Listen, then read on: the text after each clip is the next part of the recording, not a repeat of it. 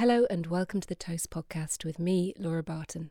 For our second series, The Unknown Path, I'm meeting 6 different authors, actors and naturalists to discuss the various and often unexpected routes their lives have taken. The broadness of Wicken Fen spreads low and flat to the horizon. Marsh reeds, gullies, fierce, blustery blue sky charged with birdsong. For all its openness, this is the kind of landscape that keeps its secrets hidden. It's here we meet the writer Helen Macdonald. In 2014, Helen published H is for Hawk, an extraordinary memoir that somehow tethered together her grief following the death of her father, the story of the naturalist T.H. White, and her experience training a goshawk named Mabel. It won her many prestigious awards and became a worldwide bestseller. Wicken Fen is a special place for Helen, and we join her to talk about the odd course of her life, her presiding love for the natural world, and the experience of unanticipated success. We are standing on a raised, muddy, grassy bank looking out over the most exquisite scene. We're in Cambridgeshire at Wicken Fen. It's a piece of really sort of remnant wetland, and it's one of those blue and golden early spring days with it's extremely windy, but there are birds everywhere. It's one of my favourite places. And that sound we can hear just above the wind, perhaps, is the reeds. What are these? What is their purpose? So yeah, most of what you can see at the moment, apart from water, are common reeds, Phragmites australis, and I love the Latin name. And they have this wonderful dry stems this time of year. They rattle, and you can hear them from quite a way off. It sounds a little bit like wind in a slightly different frequency. And one of the things I love about reeds is how unbelievably impenetrable they are. I grew up in the sandy forests and heaths of Surrey. So when I came up here to university, I was completely unable to understand how to read this landscape and how to walk through it. Wicken is wonderful because it is a really well-maintained area. There's lots of very, very good paths to walk on, but it's an area that it's constantly changing. You know, parts that I remembered being arable fields 10 years ago are now lakes. Yeah, it's beautiful here.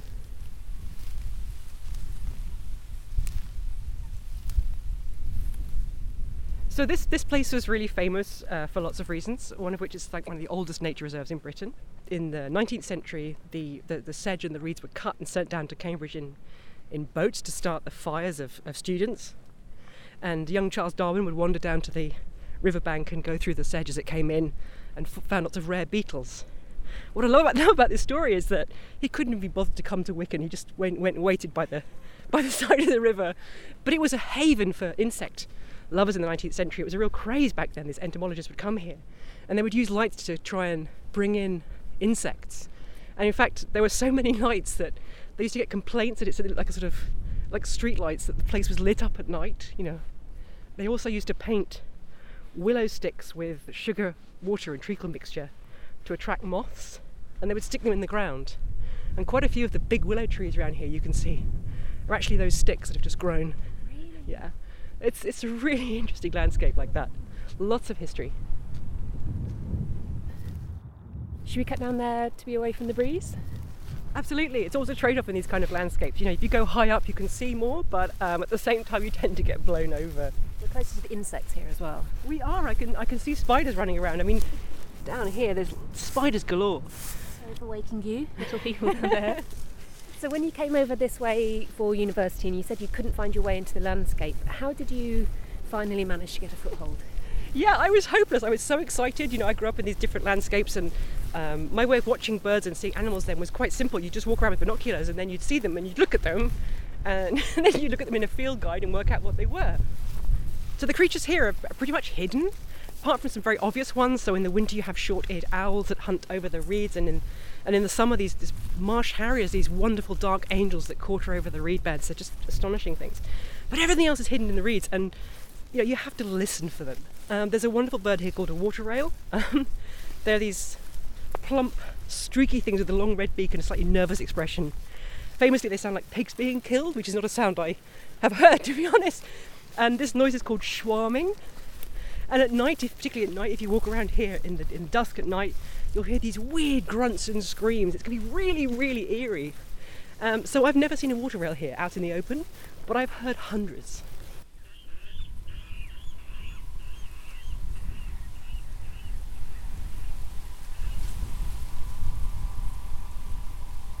there's some great stuff. So, for example, if you go to, there's a very famous church in March. I think it's St. Wendrida's, and it's famed for having a hammer beam roof with so many carved wooden angels. It's really transporting. You walk in there, and again, it's in this very flat fenland territory. When you look up, it's just astonishing. It's like the roof is about to lift off with these angels. And if you look at the wings, you know, they're Marsh Harrier wings. So the people that carved it, the model that they had for something angelic on, you know, with wings would have been the Harrier, which would have been everywhere. So when you decided to settle in this part of the country, Yeah. is that because it feels like home, or because you still feel you're looking into the landscape? It's taught me a lot. It's taught me a lot about how to see. So, we're going back again.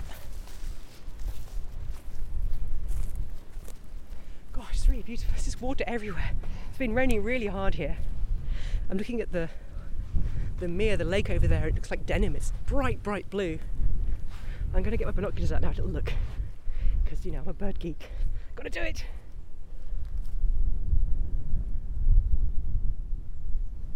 There's some coots and a shoveler. You've got a great crested grebe. There's a wonderful Molesworth cartoon about different kinds of masters at public schools.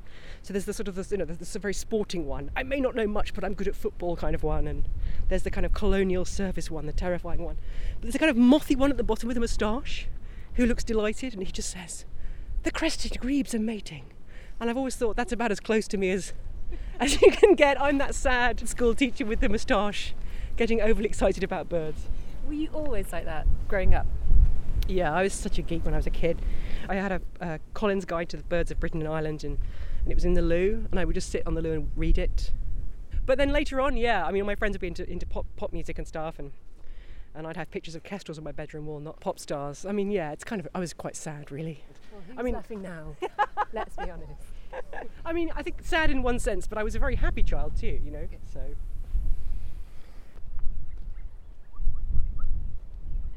I have natural historical echolalia. It's extremely embarrassing if anyone walks around me anywhere where there's bird noises, because I just can't help but repeat them back to the birds. I don't think that's a thing to ask forgiveness for. I think that's a gift.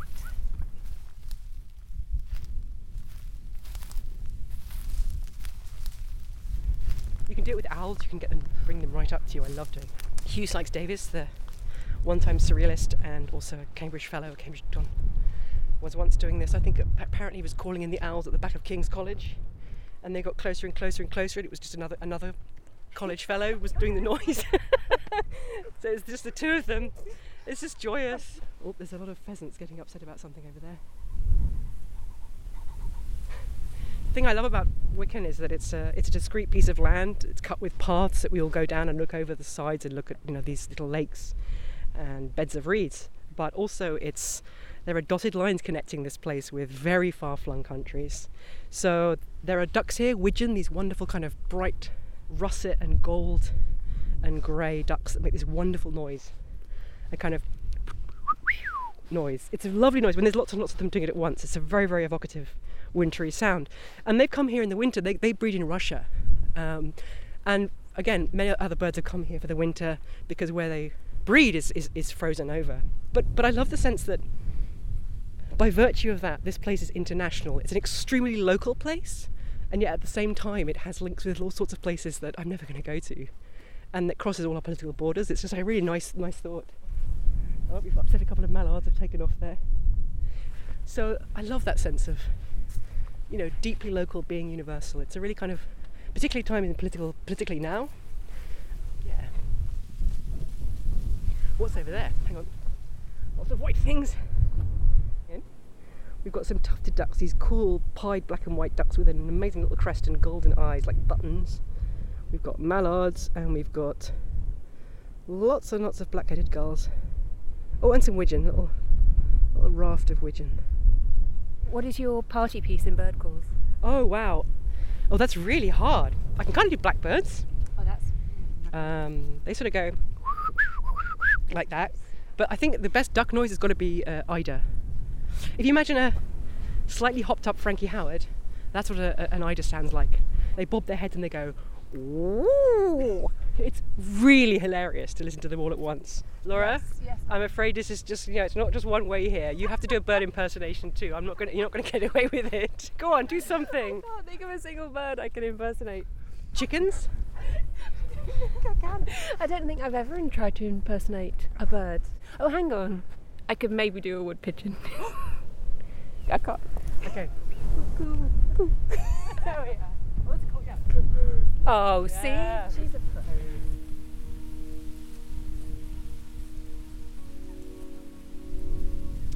There are these areas of land here called Godwin plots, named after Sir Harry Godwin, who was basically a really pioneering ecologist.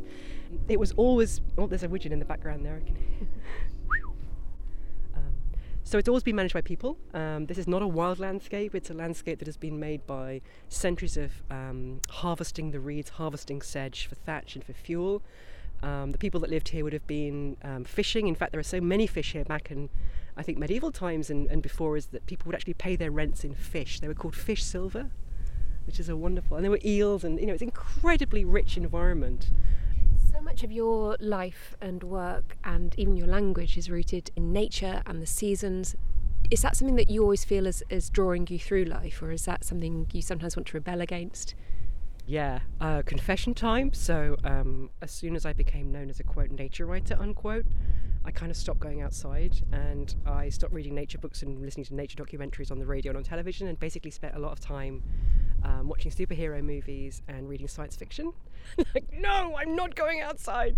But of course that was nonsense. So I think that the seasons have an unacknowledged role in all of our lives, really. They just pull you through years.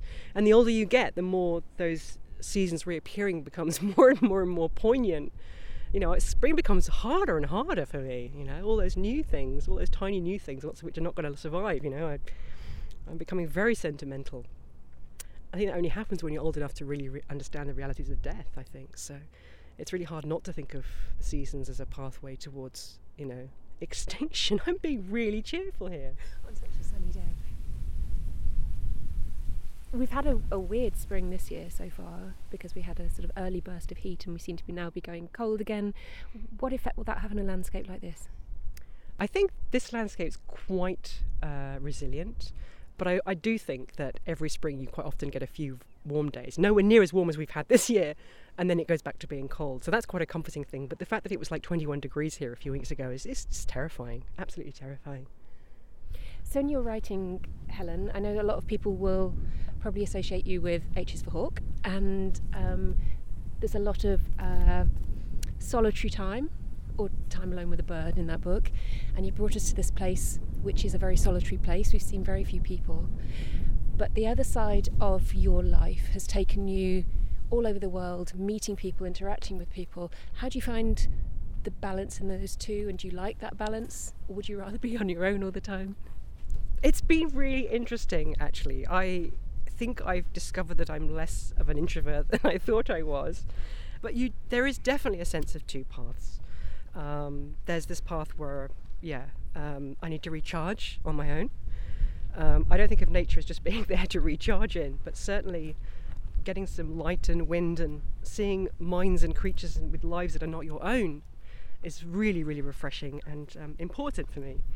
But yeah, people are great. Oh, there's a coot making a noise, but that lovely bubbling call was a little grebe, which are these tiny pocket-sized brown grebes. But there's a kind of fellowship in nature too. There's a lovely time-bound observation by the ecologist Charles Elton in the 1920s, and he said that if you know the environment, if you know your local environment well, when you see creatures, they're just part of your community. And he says that, for example, when you see a badger, you'll say hello Mr. Badger, as if hello Mr. Vicar. It's kind of that's just part of your community. And I think that travelling and meeting other people in different places that I would never go, not my natural habitat, has really brought home to me how this is going to sound so cheesy, but we're all the same. My book is about grief and the natural world and loss and love, and I've met people from everywhere that have been through losses that are much worse than mine, of a magnitude much greater magnitude than mine, and yet we are all in those moments the same. So in a sense, both being out in the sort of the pathway of nature and the pathway of hanging out with lots of people, both of them ultimately will bring you down to the deeper truths about why we're here and who we are. Do you connect yourself now as an adult with yourself as a child? Oh wow, that's a really, really, really good observation. Yeah, I did actually. For many years I didn't. My childhood was really, really happy. I mean, it was quite solitary, but I felt very, very free. I didn't feel gendered really in any way that made a difference to my life. I mean, I knew I was a girl, I was happy to be one, but also I liked climbing trees and bringing snakes home, much to my parents' dismay. And then I think when I hit puberty, particularly at school, I started to get the messages that there was a sort of correct way to be a woman, and I really didn't know how to do it, and I felt quite alienated. It really upset me actually, and now I'm kind of in my 40s. I've reached the age where I'm just me. I don't really care anymore. And I've met lots of women over the last few years in particular, like really great scientists and writers and people who work in the arts, creative people, who also have just decided, like, I'm just going to be me. I'm not going to worry about those kinds of pressures. It's a really interesting time in a woman's life, I think, your 40s. There's so many women that I've had conversations with at this sort of age. It's where life becomes something very, very different if you've taken a slightly different path, but richer, and the connections you make with other women your age are profound sometimes, I think. Absolutely. And also like really obvious things too, like realising that, life is pretty short and I do not have the time to hang out with people I don't think are nice or like very much. They could just go and do their own thing. So in many ways I think I would have worried my younger self. I don't know. Has some of that ease come from success? I guess so. I have felt quite guilty. I always wanted to write, but I never had the dream of being a successful writer, And it sort of happened, and it's not just, luck, it's also a lot of people behind me, so my publishers, and I always say that, a book is like a ship or a boat. You can build one yourself, but you can't take it anywhere. So I feel I've been really lucky, but I think success per se is not something I've been chasing after, but now that it's happened, it makes me feel quite content that I've done something. I suppose it does open up the path before you. It can go in different directions and the way is cleared for you. Yes, and in another way it's made it more complicated because, of course, if you have a success, the path ahead of you, if you're the other people, not the author, you think, more success, but the author thinks, oh no, it's all going to go terribly wrong from now on. Oh, what can I hear? That's a bearded reedling, I think.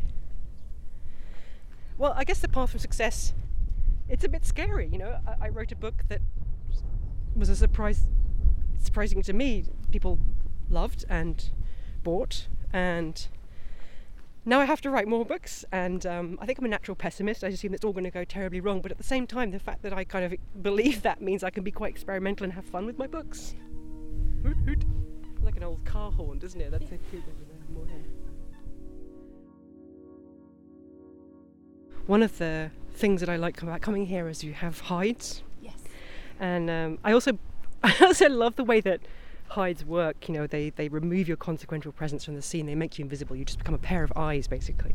So I went from writing journalism to writing radio, and I think there's something very liberating for a woman about not being seen, and I think or being looked at and judged for that.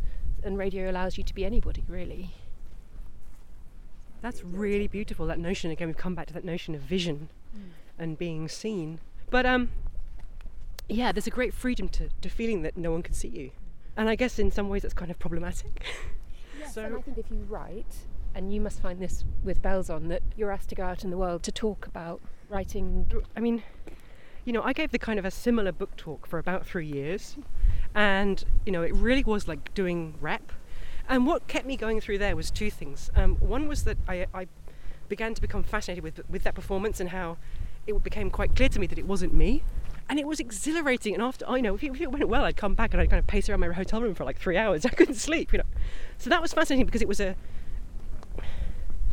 path to developing a new persona. It wasn't necessarily a fake person. It was just a person that could do that job, which was to perform, every night, really. And when did you start to feel that shift in between the person you've been before and then the person who could be persona Helen? Some of it still was sort of embedded way back when I was an academic and I did lecturing. I think it was when I was in America. I think being in another country is slightly freeing in that regard. I think I played out the Britishness slightly. I think I became rather more posh. And people were just generally completely lovely to me. People would come and talk to me about things in a way that was deeply moving, and, you know, they were very personal things. And after a while, I mean, this is going to sound really presumptuous, but I ended up feeling a bit like a kind of like I was inhabiting the role of some kind of, like, not a priest or a vicar, but someone that could listen, that was safe to tell things to. But no, that's not a path I'm not going to go. I don't think I'm going to go into counselling or anything, but it was a very, very fascinating and deeply, deeply moving kind of thing but to be involved in. I guess as well that realising that books can have that effect for other people is quite an extraordinary feeling. Yes, because, you know, you write the book and you think, oh, I've done that now. And you have no control over what happens to it. You know, after a while I started to think of the book as being like a cake I'd baked.